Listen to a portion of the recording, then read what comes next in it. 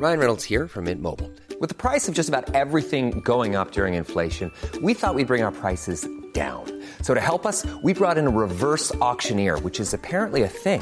Mint Mobile Unlimited Premium Wireless. How to get 30, 30, bit to get 30, bit to get 20, 20, 20, bit to get 20, 20, bit to get 15, 15, 15, 15, just $15 a month? Sold! Give it a try at mintmobile.com/switch. $45 up front for 3 months plus taxes and fees. Promo rate for new customers for limited time. Unlimited more than 40 gigabytes per month. Slows full terms at mintmobile.com.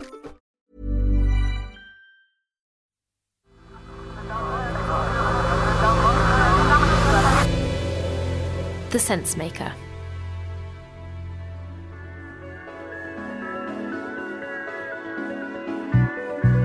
Hi, I'm Nimo and this is SenseMaker from tortoisemedia.com.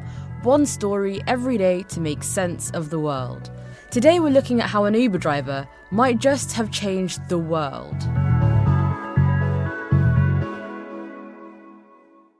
Among the thousands of Uber drivers across the UK, there's one who looks like a bit of a hero to at least some of his fellow drivers. Hello everyone, thank you for joining us today. My name's Yassine Aslam, so this is our live special today after our victory yesterday at the Supreme Court against Uber. Uber is worth $108 billion. Yassine, I'm guessing, is worth a bit less than that. But on Friday, at the UK Supreme Court, he won a famous victory. The Supreme Court has ruled that a group of Uber drivers must be treated as workers rather than self-employed, a decision which means they could be entitled to a minimum wage and holiday. It's a huge moment, not just because of the compensation that Uber is going to have to pay to the drivers, but because it might force the company to change its whole business model. And that could cost billions. So what does this mean for Uber now? Let's go back a bit and look at how Uber ended up in court. Welcome to Uber. Drivers are our most important partners, and we appreciate all you do to keep Uber running smoothly.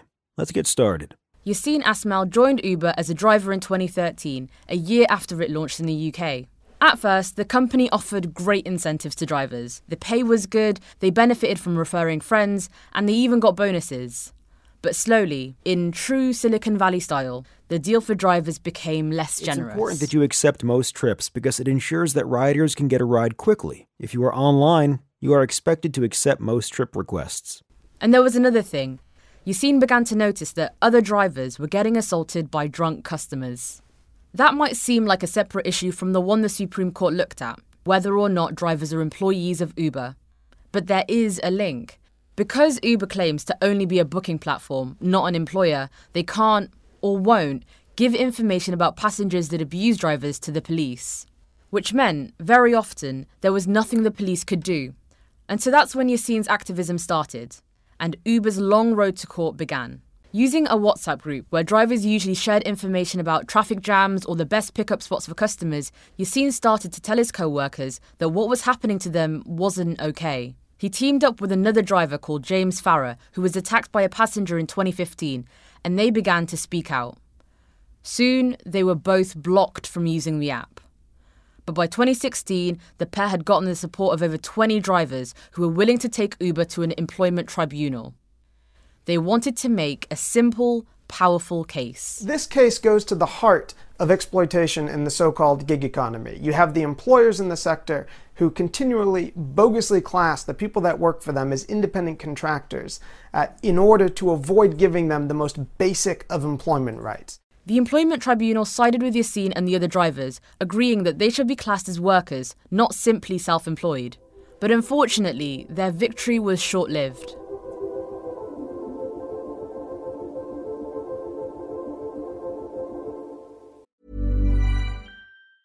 Hey, I'm Ryan Reynolds. Recently, I asked Mint Mobile's legal team if big wireless companies are allowed to raise prices due to inflation. They said yes. And then when I asked if raising prices technically violates those onerous two-year contracts, they said, "What the f*** are you talking about, you insane Hollywood ass?" So to recap, we're cutting the price of Mint Unlimited from $30 a month to just $15 a month. Give it a try at mintmobile.com/switch. $45 up front for 3 months plus taxes and fees. Promo rate for new customers for limited time. Unlimited more than 40 gigabytes per month. Slows full terms at mintmobile.com. Uber appealed. They painted Yassine as this lone critic. drivers tell us overwhelmingly they want to be independent contractors. We did a recent poll of all Uber partner drivers, and 80% told us they'd rather be an independent contractor than a worker. And at this point, Yassine was struggling to find a job as a driver. He had bouts of depression, and his campaigning was putting a strain on his family's finances. Eventually, he had to sell his car just to pay the bills. But Yassine was building a following. He was starting to be recognised on the streets, he was giving updates on the case on social media, and a filmmaker even began following him round to document his story. By 2017, he'd set up an informal union of Uber drivers, the UPHD, that's United Private Hire Drivers. Under UK law, the case rested on the level of control that Uber held over its drivers. That included things like who set the fare, whether drivers have any say on their contract terms, and what happens if they reject too many rides. Uber clearly controlled it all.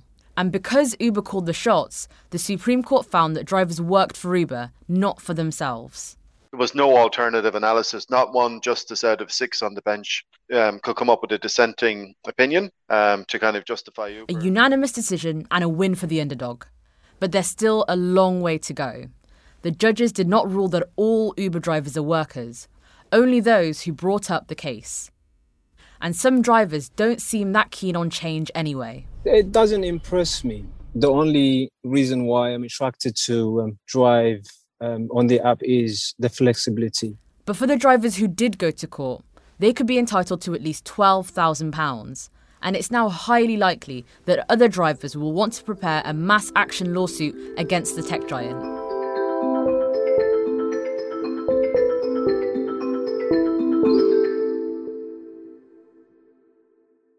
Uber may be global, but the UK is a huge and important market.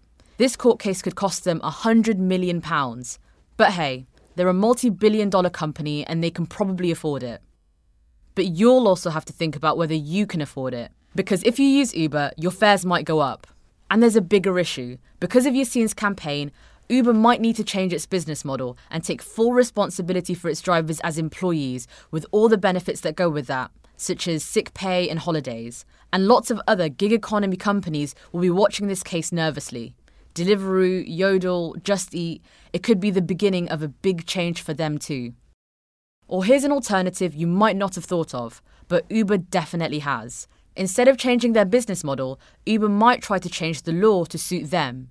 Companies like Uber are already lobbying to update how the law thinks about the word worker for the 21st century, so that working for a platform like Uber doesn't bring all those benefits. This might make more services cheaper, like Uber has done for taxis, but will it really be fair for the millions of gig workers that we've come to rely on?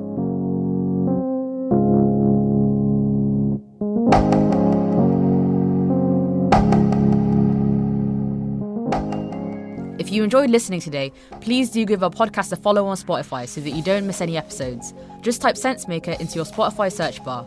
And before you go, let me tell you about Tortoise. That's the newsroom where I work. We do slow news, not breaking news, and we also make a weekly podcast, the Slow Newscast, where we tell one story in depth. This week in the Slow Newscast, we look at one of Britain's richest men, Sir Jim Ratcliffe, and why, after receiving his knighthood, he escaped to Monaco. You can find that on Spotify too. Just search for Slow Newscast. Today's story was written and produced by Imi Harper.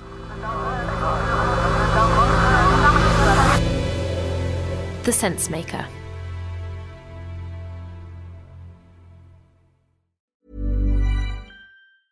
Hey, folks, I'm Mark Maron from the WTF Podcast, and this episode is brought to you by Kleenex Ultra Soft Tissues, your ally to help tackle your allergy symptoms this season. I love the change of seasons, but nobody loves pollen and all those other things floating in the air that make you sneeze during this nice weather. Kleenex Ultra Soft Tissues are hypoallergenic and allergist approved, so fight back against watery eyes and runny noses without worrying about irritating your skin. For this allergy season, grab Kleenex and face allergies head on.